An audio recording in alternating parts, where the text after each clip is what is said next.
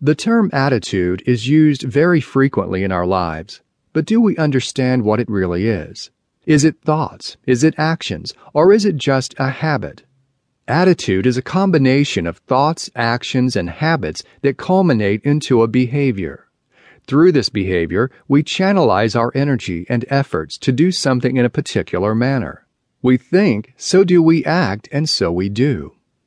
Most attitudes begin with a feeling or emotion towards something.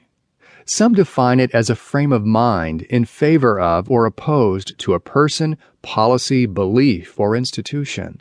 It determines where you stand, how you orient yourself to life, the environment around you and others. According to Carl Jung, the famous philosopher, attitude is a readiness of the psyche to act or react in a certain way. In short, attitude is the way we think, feel, and act, how we react to the world around us. There are three main types of attitude: positive, negative, neutral. As an individual, you may sway between totally positive, somewhat negative, or completely negative attitude.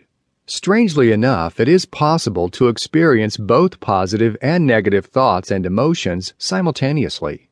How we see, interpret, and judge things, emotions, and people manifest in our attitude.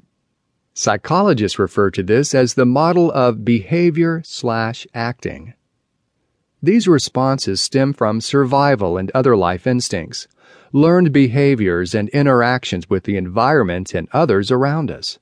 It is to a certain extent the product of evolution as humans adapt to changing lifestyles and working environments, even changes in what we expect from our relationships with others.